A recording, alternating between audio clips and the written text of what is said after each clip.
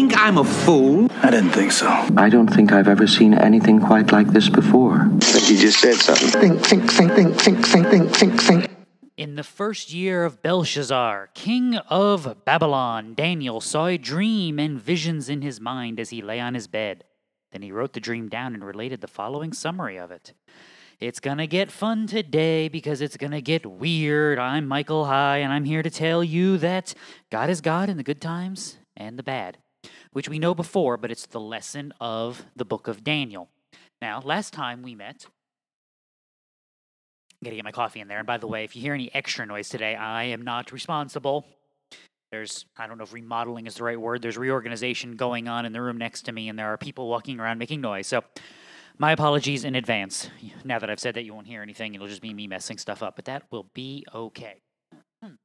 So what are we talking about? Well, Daniel 1 through 6 is narrative. You can go listen to that. It will do you good.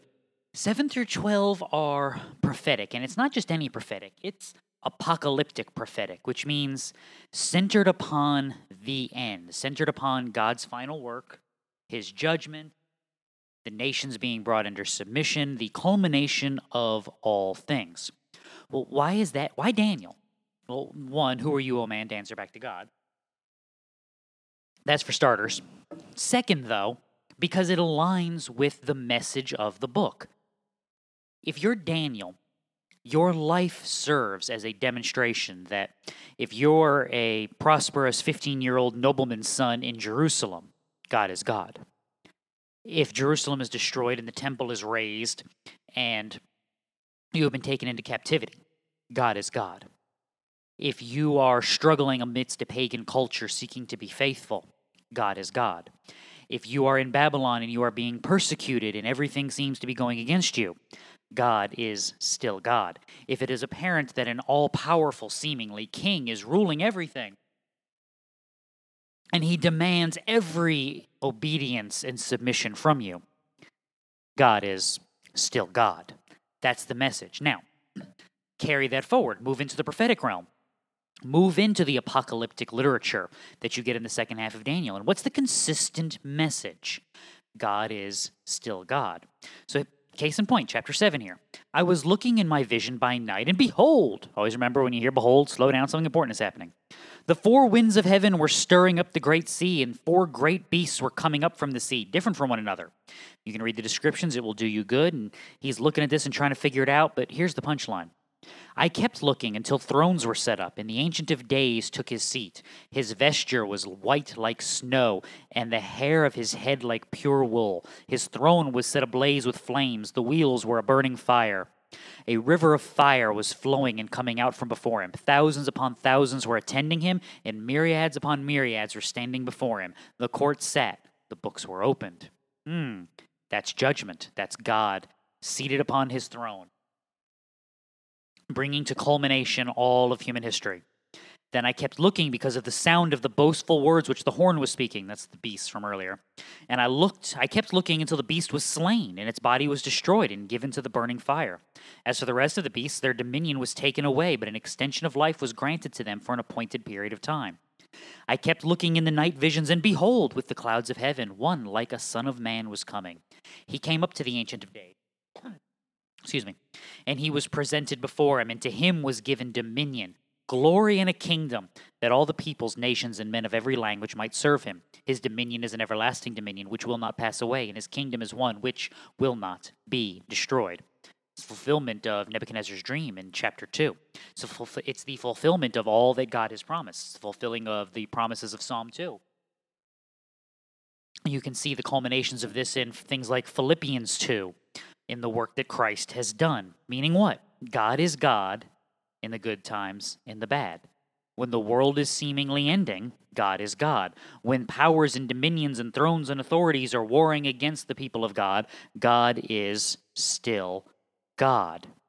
See, as for me, my spirit was distressed within me, and in the visions in my mind kept alarming me. I approached one of those who was standing by and began asking him the exact meaning of all this. So he told me and made known to me the interpretation of these things. These great beasts, which are four in number, are four kings who will arise from the earth. But the saints of the highest one will receive the kingdom and possess the kingdom forever and ever, for all ages to come. In other words, Christian, faithful Israelite in exile, faithful follower of God, whatever term you want to use. God is God, the world is not. No matter what befalls you, God is God. His plans have not fallen. He will accomplish. This is one of our foundations. We are dependent upon God. We answer to Him. He is the one who will save. He is the one who will judge. He is the one who will remain faithful. He is the one who will accomplish, and he is the one who will bring all good things. So you get to chapter 8. What do you get? You get this vision of the ram. You get the goat. Belshazzar is king still. And you get this another small horn, and you're just like, okay, now what, dude? Well, when I, Daniel, had seen the vision, I sought to understand it, and behold, standing before me was one who looked like a man. And I heard the voice of a man between the banks of the Ulai, and he called out and said, Gabriel, give this man an understanding of the vision. That would be helpful. So he came near to where I was standing, and when he came, I was frightened and fell on my face. But he said to me, Son of man, understand that the vision pertains to the time of the end.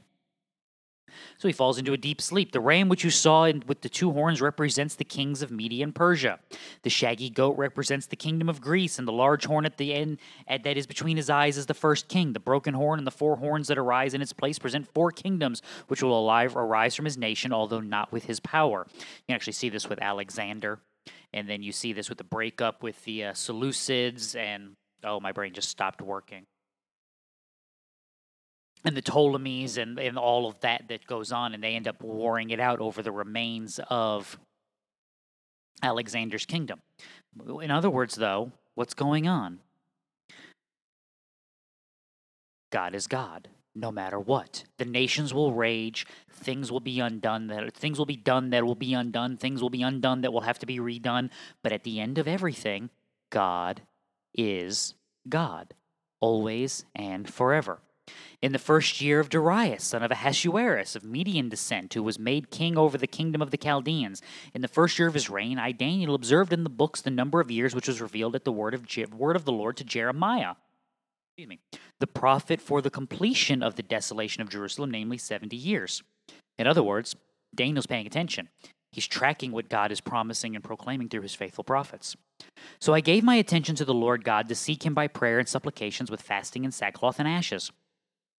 I prayed to the Lord my God and confessed and said, Alas, O Lord, the great and awesome God who keeps his covenant and loving kindness for those who love him and keep his commandments. We have sinned, committed iniquity, acted wickedly, and rebelled, even turning aside from your commandments and ordinances. Moreover, we have not listened to your servants, the prophets, who spoke in your name to our kings, our princes, our fathers, and all the people of the land. In other words, there's all your foundations, that God is the one who established this people, and that it is God to whom they are accountable. Therefore, it is God in whom they should trust. So what does he do? He's asking questions. What's going on? While I was speaking and praying and confessing my sin and the sin of my people Israel and presenting my supplication before the Lord my God in behalf of the holy mountain of my God, while I was still speaking in prayer, then the man Gabriel, whom I had seen in the vision previously, came to me in my extreme weariness about the time of the evening offering. He gave me instruction and talked with me and said, O Daniel, I have now come forth to give you insight with understanding. At the beginning of your supplications, the command was issued, and I have come to tell you, for you are highly esteemed, so give heed to the message and gain understanding in the vision. 70 weeks have been decreed for your people in the holy city to finish the transgression, to make an end of sin. In other words, he gets a layout of what's coming, when the Messiah will be there, what the future will look like. And you'll see part of this language is later borrowed by John in writing the book of Revelation, and seeing the work of the end that John is describing in the same terms that Daniel is seeing. So stop right here, because we could get into the weeds right now, and you know what? We're not going to. Why not? Because it's not worth it.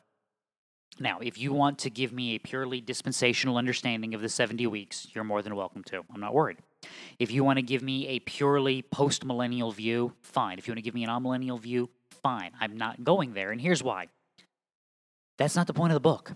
What's the point of the book? That God is God. See, how does this start out?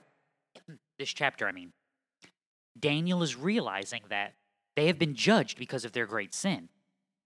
The concern you would have at this point, if you're a faithful Israelite, if you're a faithful follower of God, is he done? Is he done with his people? I mean, we know he's promised. We hope he's not done, but the concern would be, is he done?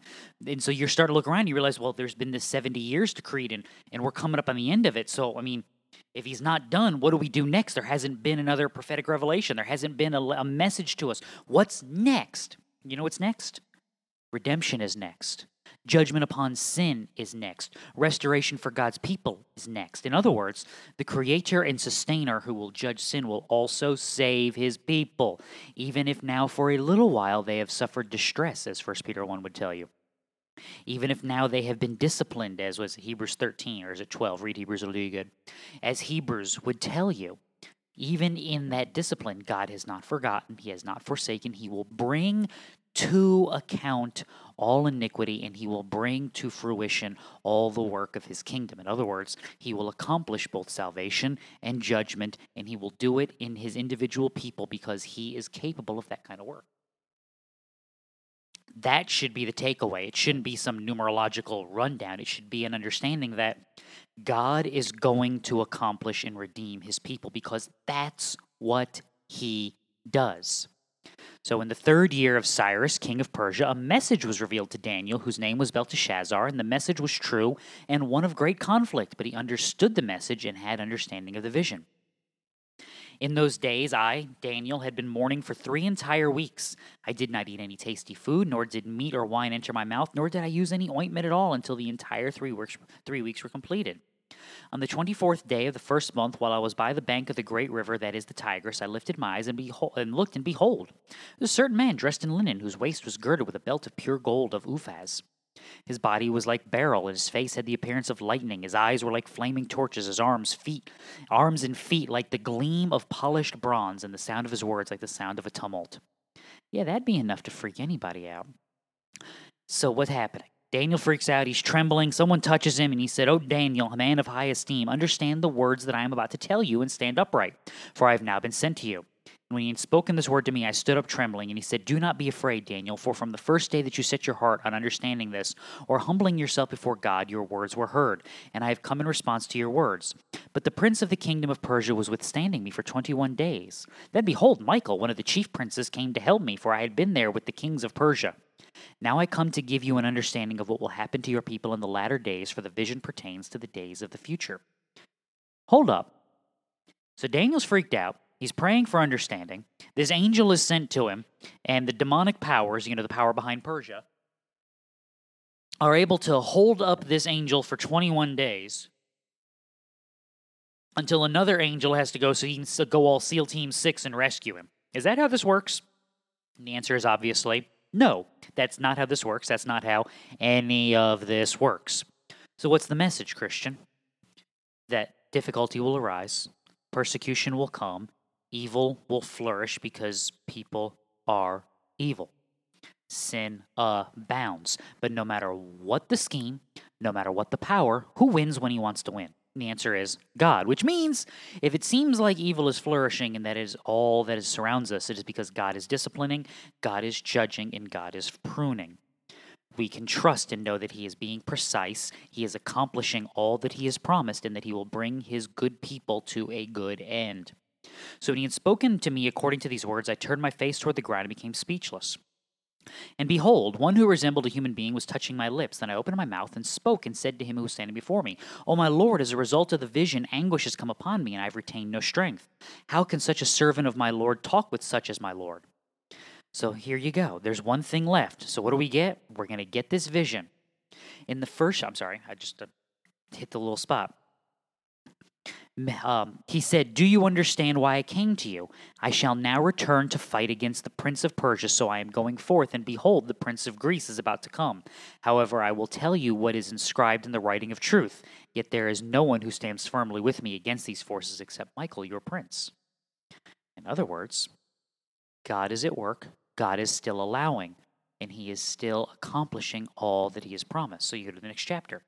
"In the first year of Darius the Mede, I arose to be an encouragement and protection for him. And now I will tell you the truth. Behold, 3 more kings are going to arise in Persia. Then a 4th will gain far more riches than all of them. As soon as he becomes strong, though, his riches will arouse the whole empire against the realm of Greece, and a mighty king will arise, and he will rule with great authority and do as he pleases." Okay, so there's going to be wars and rumors of wars. Then you can go ahead and read, sorry about that. You can read the rest of chapter 11 because what's going on? The world is going to war. The world is fighting over everything. Like Psalm 2 tells you, they take their stand. They're going to cast off God. They're going to reign for themselves, as Nebuchadnezzar did in chapter 4 of Daniel. They're going to exalt themselves and give themselves credit and turn away from God and trust in them and them alone. Christian, what should you do when you see all of that? Yeah, recognize that God is God in the good times and in the bad. Recognize that no matter what they require of me, my call is to walk faithful and trust in Him.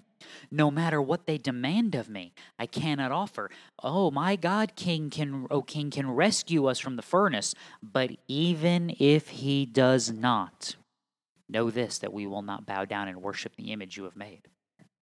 Even if He does not, because our God redeems and rescues, and the death that you bring to us is not the judgment. It is merely the entrance into an eternity with the God who redeems. That's the message here. That's what's going on. That's why the conclusion of this is in chapter 12. At that time, when all these wars are concluding, Michael, the great prince who stands guard over the sons of your people, will arise. There will be a time of distress such as never occurred since there was a nation until that time, and at that time your people. Everyone who is found written in the book will be rescued. Many of those who sleep in the dust of the ground will awake, these to everlasting life, but the others to disgrace and everlasting contempt. Those who have insight will shine brightly like the brightness of the expanse of heaven, and those who lead the many to righteousness like the stars forever and ever. But as for you, Daniel, conceal these words and seal up the book until the end of time. Many will go back and forth, and knowledge will increase. Did you catch all that? This stuff's going to continue like that until when? Until God ends it. Until that stone that was cut without hands grows into a mountain and smashes everything. And then His dominion is established forever. To Him belongs the praise and honor and glory of the nations. To Him is the submission of the peoples. To Him, as Jude would tell you, is praise, honor, dominion, and glory forever and ever. Amen. Then I, Daniel, looked, and behold, two others were standing, one on this bank of the river, and the other on that bank of the river. And one said to the man dressed in linen who was above the waters of the river, How long will it be until the end of these wonders? I heard the man dressed in linen who was above the waters of the river, as he raised his right hand and his left toward heaven, and swore by Him who lives forever that it would be a time, times, and half a time. As soon as they finish shattering the power of the holy people, all these events will be completed. As for me, I heard but could not understand, so I said, My Lord, what will be the outcome of these events? He said, Go your way, Daniel. For these words are concealed and sealed up until the end of time. Many will be purged, purified, and refined, but the wicked will act wickedly, and none of the wicked will understand. But those who have insight will understand. From that time that the regular sacrifice is abolished and the abomination of desolation is set up will be 1,290 days. How blessed is he who keeps waiting and attains to the 1,335 days. There you go. But as for you, go your way to the end. Then you will enter into rest and rise again for your allotted portion at the end of the age. In other words, Daniel, walk faithfully. Christian, but there's persecution. So what? You know. What was the means by which Christians were able to faithfully go into martyrdom, be killed, be tortured joyfully? That we've had periods in church history where church leaders had to tell people, stop trying to be martyred. We need you alive. Where Roman officials looked at Christians and were like, stop coming here for us to kill you. We're not doing that today. Go away. Leave us alone. We're not killing you. What was that?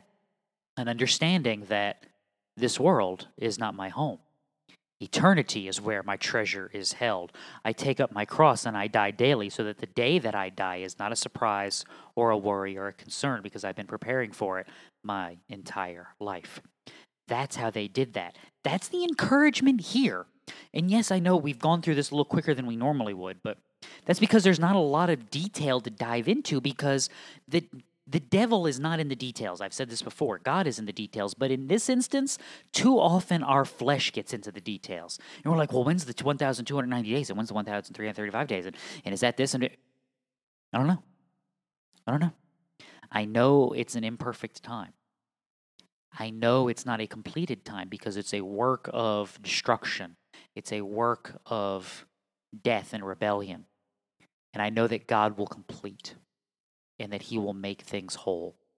And I know that all that he has promised he will accomplish. Do I know when he will do that? No. That's why I remember that it is him to whom I am accountable. It is him in whom I walk. It is him in whom I trust. And it is him I look to for all things, because anything else is agreeing with this world. And as the prophecies of Daniel show me, that leads me to destruction. Not just death now, but death in eternity. Judgment, ruination. But forsaking those things, trusting and living for God, no matter what befalls, like Shadrach, Meshach, and Abednego, like Daniel before the chief steward, like Daniel before Nebuchadnezzar, like Daniel before the lions. I mean, doing those things, standing firm and recognizing that God is God no matter what, means I'm walking in the right direction, and I have a hope, and I have trust, and I have a future. So what have we learned here today, children? God will fulfill his promises. God has not overlooked the world, and God's accomplishment will be in his time. Hopefully, Lord willing and the creek don't rise, we will be back at it again a couple times this week. Lou should be getting out of quarantine and back to life. He got COVID, so, fun. So hopefully we'll be getting back to some regular things. We have some interesting things to discuss and try to build upon our Christian worldview and understanding this world. So until we meet again, read your Bible. It'll do you good. Bye.